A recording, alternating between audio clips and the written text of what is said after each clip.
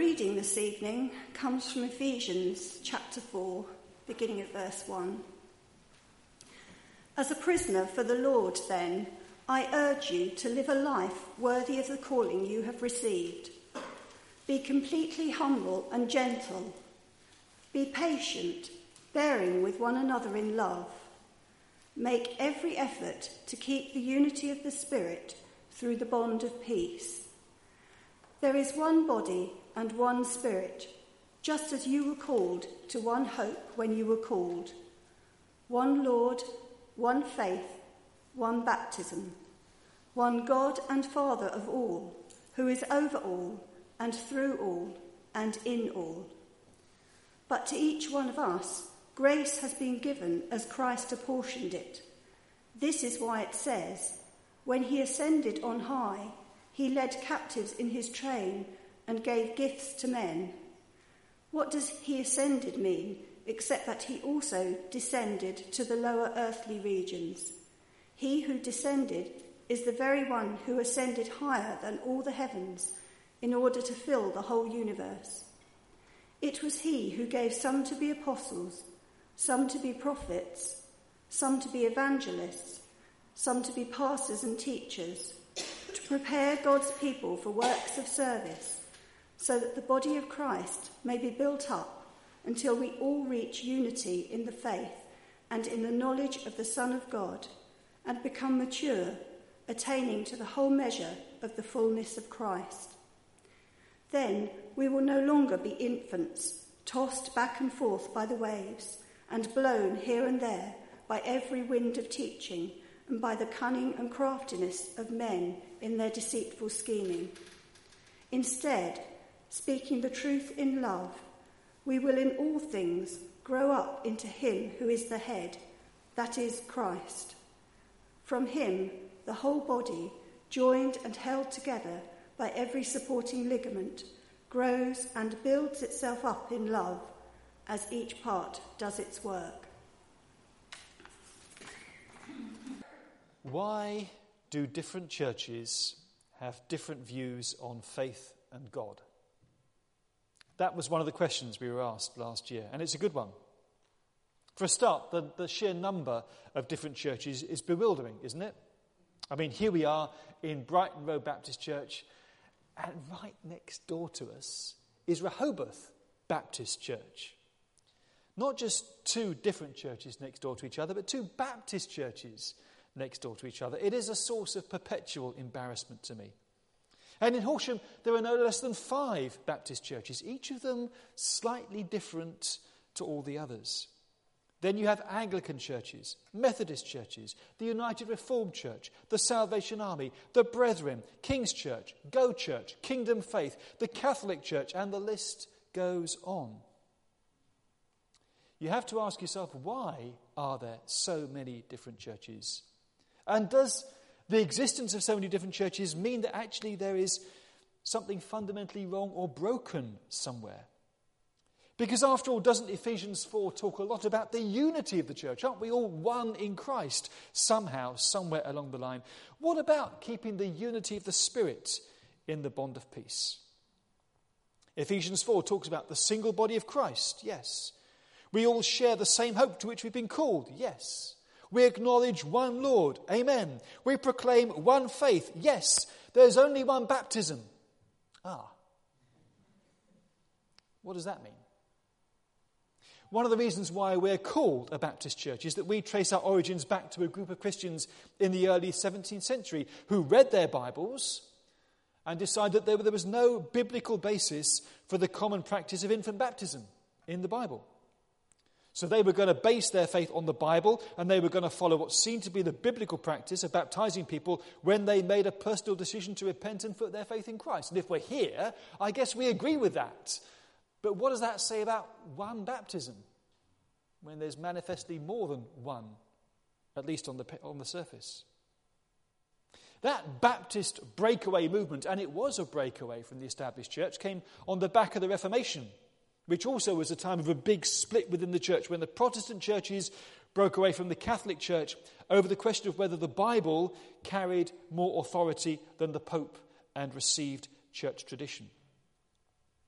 And whereas the term Catholic actually means universal, even before the Reformation, the Catholic Church was anything but universal. For the past 5 centuries before the Reformation, there'd been a major split between the Catholic Church in the West, based in Rome, and the Orthodox Church in the East, based in Constantinople. And that split happened formally when the Catholic Church took it upon themselves to add a single word to the ancient Nicene Creed. So that instead of saying the Holy Spirit proceeds from the Father, they now said the Holy Spirit proceeds from the Father and the Son. Filioque was the word that was added and resulted in a major split within the church. The fact that the Holy Spirit proceeds from the Father and the Son is arguably more biblical, but the Orthodox said actually, in fact, it demeans the Holy Spirit. And there were all sorts of reasons and pros and cons why the argument goes backwards and forwards, but it was a split over a matter of a single word in a creed. The origins of that split actually date back a further 5 centuries, when Rome, one of the 3 great centres of Christianity alongside Antioch in Syria and Alexandria in Africa, fell to the barbarians. So Constantinople became the new base for the Western Church. But it didn't really work, because in Rome they spoke Latin, in Constantinople they spoke Greek, so the transition of power was never really that complete. And what was left of the church in Rome, so in actual fact, although, Rome's been conquered by the barbarians now, we still have an historic link with the Apostle Peter, don't we? So we still actually should be the primary base of the church in the West. And then the Christians in Jerusalem said, well, hang about. If you're going to talk about the historic significance of the church in Rome, surely Jerusalem has a sufficient historical significance to be a base in its own right as well. So the church ended up being based then around Rome and Constantinople and Jerusalem and Antioch and Alexandria. Each of them a different base with a different cultural centre, different languages spoken. In Antioch and Alexandria, they had different ways of reading and interpreting the Bible. In Antioch, they tended to go for the plain, literal meaning, whereas Alexandria, they were far more into finding figurative meanings and using allegory and looking for deeper symbolic meanings within the text of the Bible, each of the church developing in its own particular direction. If you go back further behind the Nicene Creed, there were differences in understanding who Jesus was. That's why the Nicene Creed was established, to say this is the Orthodox faith. But people had serious questions. Sure, Jesus was the Son of God, but if he was divine, was he also 100% human? How did that work? If he was 100% human, how could he also be God? Are you saying that Mary gave birth to God? Did God die on the cross? Where did Jesus come from? Did God create him? If he wasn't created, how do you talk about his relationship to the Father? How do the Father and the Son fit together? And where does the Holy Spirit come in it as well? And if human is God and man, can you divide the human bit in Jesus from the divine bit in Jesus? Was there a kind of compartment between the two? These were thorny, difficult questions. And Christians spent centuries debating them and disagreeing over them and anathematizing them and kicking people out they disagreed with. Eventually, the Trinity was established as the basis for Orthodox Christian faith. Today we talk about Trinitarian churches, which means that mainstream churches are in, Jehovah's Witnesses are out, Unitarians are out. But the Trinity, of course, has to be one of the most incomprehensible and mysterious aspects of Christian doctrine you could think of. So it's bizarre, really, that we base our unity upon the most impenetrable of Christian mysteries. You go back further, back to the pages of the New Testament. Surely things might have been simpler then, but they weren't. Even then, Christians were disagreeing over whether Jesus was really God, born as a flesh and blood human being. You find that argument rehearsed in the letters of John. So there were questions about doctrine and questions about practice as well. Because Jesus was a Jew. The first disciples of Jesus were Jews. The early church started as a Jewish movement. When non-Jews started believing in Jesus, Did they have, in effect, to become Jews themselves as well as believing in Jesus? Did they have to start to keep the Jewish food laws, eat kosher food only? Did they have to be circumcised? And if they didn't, then, Jews who had a tradition actually of being prepared to lay down their lives rather than compromise their beliefs about whether it was okay to eat unclean food or not, how could these Jewish believers, for whom eating unclean food was absolutely out of the question, sit down at a table and share food with Gentile believers if Gentiles were eating who knows what? How could the church be one if there were two fundamentally different views about what you can eat and how you could eat together? That's the question that's behind Paul's letter to the Galatians, where he's quite fiery in terms of defending the fact that it's faith in Jesus makes you a Christian, you don't need anything else. And in Romans as well, where he's slightly calmer, trying to find ways actually of getting all these people to agree and sit round the table together. Because the church in Rome looks like it was made up of a number of different congregations with different views on the importance of the law. Some insisted on the full observance of the law and being circumcised if you were going to be a follower of Jesus. There were others who said, yeah, you've got to keep the food laws, you've got to observe the Sabbath, but circumcision, well, that's optional. And then there were some who said, well, you forget about the Sabbath, but you've got to keep the food laws. Others who said, well, you've got to keep the Sabbath, but the food laws are optional. And some said, forget it all, none of it matters. These views were deeply and passionately held. And if someone in the conservative wing of the church saw someone else taking a bacon sandwich into their place of work on the Sabbath, they would have real problems with that. How can you be a follower of Jesus if you're breaking the food laws and working on the Sabbath? How do you begin, actually, to say that you're following Jesus who said not one jot or tittle of the law will disappear until the end of the age? How does that work? Followers of Jesus, passionate about obeying the law, followers of Jesus disregarding the law, and yet somehow all followers of Jesus. Somehow, in the sight of God, all one in Christ. This business about are you going to be progressive or conservative when you're interpreting Scripture, this actually is the same underlying issue that is causing so much trouble in the Anglican communion over the issue of homosexuality. Do you take what the Scriptures say about homosexuality at face value? Or do you find a way of reading and interpreting the Scripture in such a way that gay people can actually be welcomed and affirmed on the basis of their faith in Christ? For conservatives, that idea is an anathema. For liberals, it's a matter of justice. And there are strongly held views on both sides. Full marks to the Church of England and the Anglican Communion for thrashing it out this week and reaching a compromise, which they are past masters at, are they not? The Episcopal Church had their knuckles rapped, not for what they taught, but for breaking away from the rest of the church and going off and doing their own thing independently of everybody else. But somehow they made it through to the end of the week without a major split. The secular world looks on and thinks, good grief, what is this all about? And you have to admit, when you read all that stuff about unity in Ephesians, when you see Christians disagreeing with acrimony, the church fails big time if that happens. Especially when you think about Graham Kendrick teaching us the song, Jesus taught us how to live in harmony, Jesus taught us how to be a family.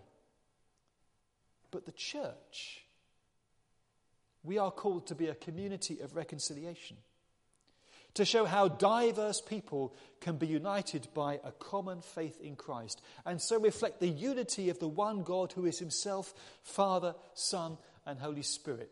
Difference and unity at the centre of the Godhead that somehow should be reflected and expressed within the different branches of the church today. In his commentary on Ephesians, Andrew Lincoln astutely observes that the church is to be the embodiment not only of the final cosmic unity planned by God, but also of the unity of this God himself.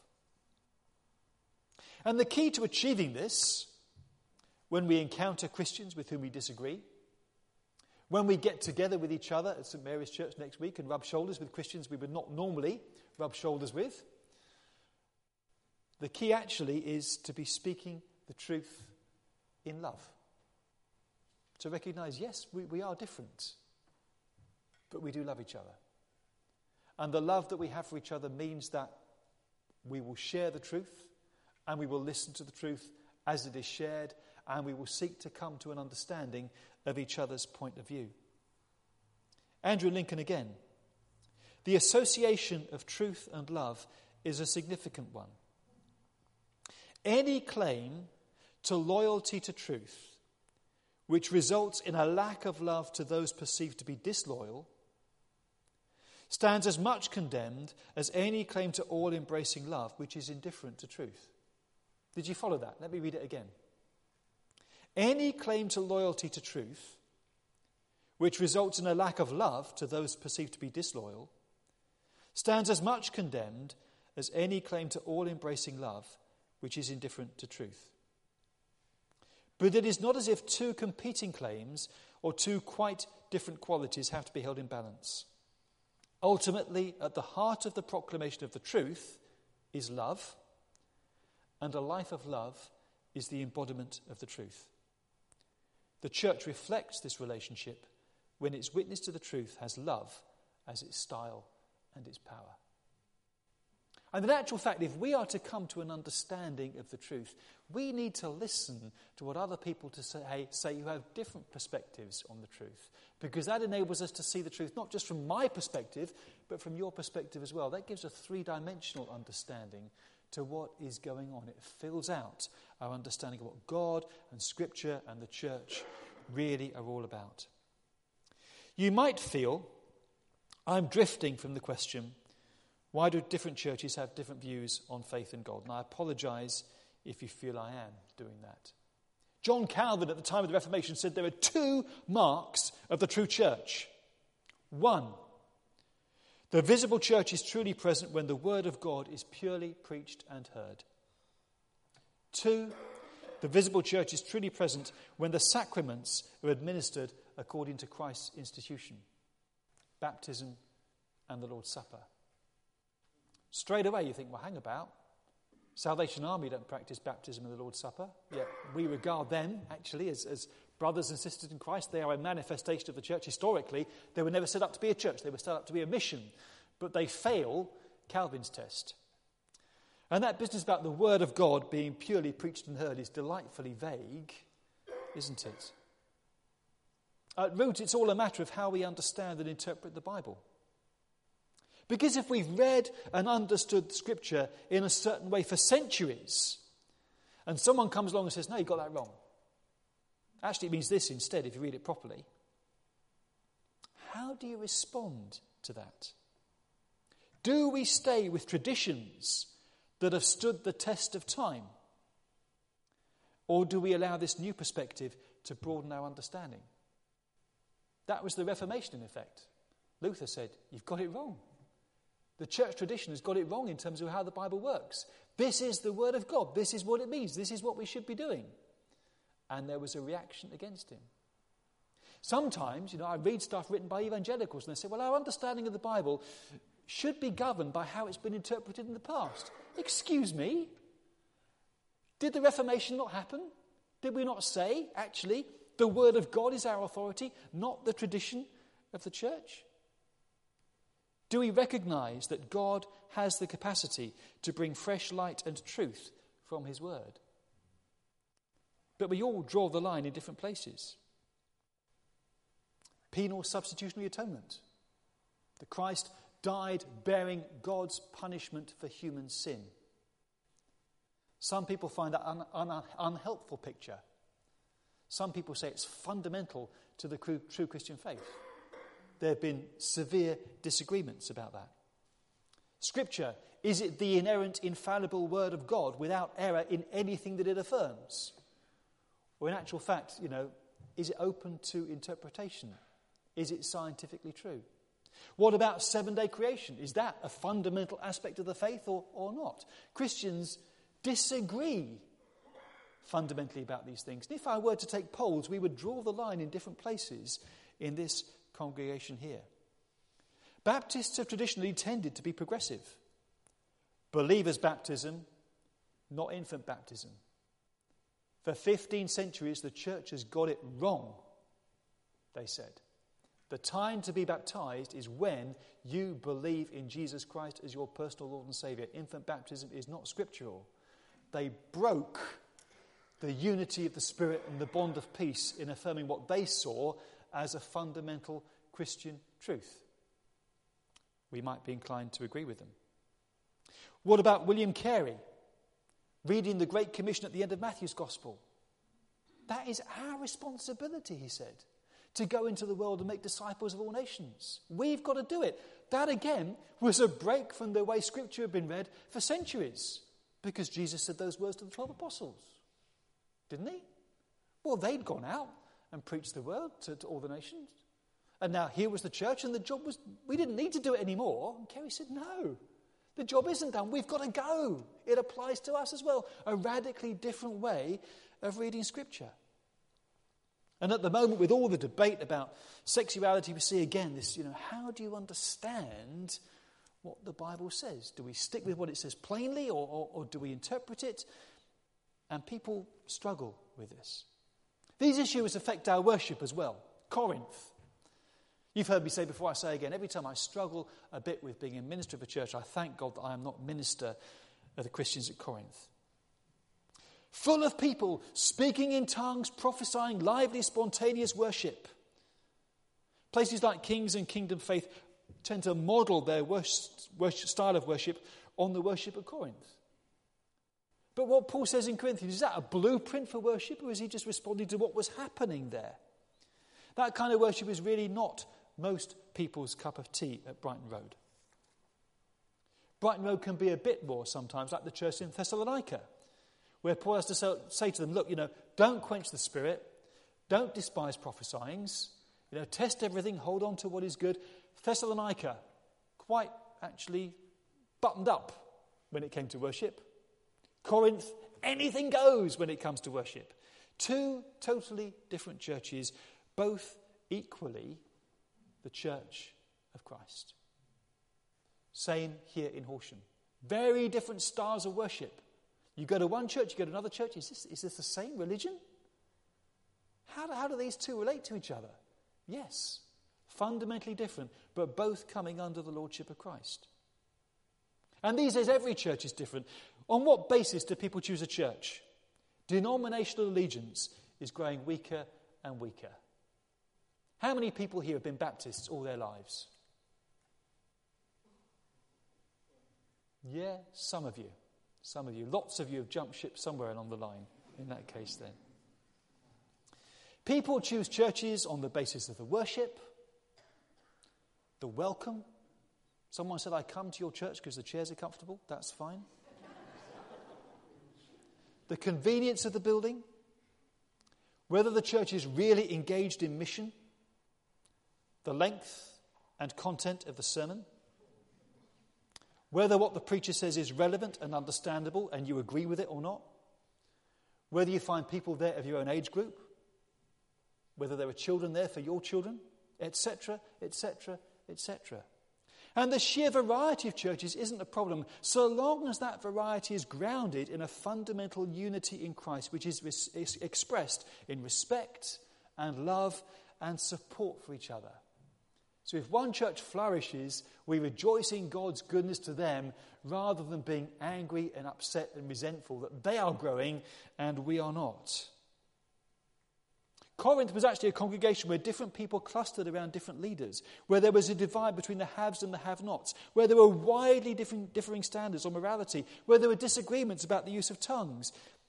So many different ways of splitting the body of Christ, yet Paul wanted to see all that diversity grounded in a fundamental unity in Christ. With all the differences and the arguments and the disagreements and the things that were wrong, still, it was the church of Christ. So it's to them that he says, look, there are different kinds of gifts, but the same Spirit. There are different kinds of service, but the same Lord. There are different kinds of working, but the same God works in them all. To each one, the manifestation of the Spirit is given for the common good. So when we think about the church today, we might paraphrase his words. There are different styles of worship, but the same Spirit. There are different ministries, but we all serve the same Lord. God is at work in different churches in different ways, but it is the same God at work in and through them all. And we seek the common good, not just our benefit at the expense of other churches, but the benefit of all the churches as we work together for the glory of God. Where does that leave the one baptism question? Has to be actually say, well, we do it this way, but in actual fact, if you've been baptized in a different church tradition, we honour and respect that. One baptism, expressed in different ways, but one baptism in Christ. In Horsham, we are blessed, and so blessed, with a wealth of good churches. Some of you have done the rounds, so you know. There's a range of worship and preaching styles. There are various congregations, different buildings, different ministries, different ways of understanding, interpreting, and applying the Bible. Does God have his favourites? I don't think so. Wherever people gather in Jesus' name, he's promised to be there. And he is as much in home in Kingdom Faith as he is in the Catholic Church or the most exclusive Brethren Assembly. What he looks for is people who will declare that Jesus is Lord, who will put their faith in him, who when they speak will always seek to speak the truth in love to benefit whoever is being spoken to and whoever is being spoken about, who will participate in God's mission for the world. When you find a church that's right for you, and that's glorious if it's this one, but when you find it, the thing to do is to play your part in making it a great church for everybody else as well. Let's pray.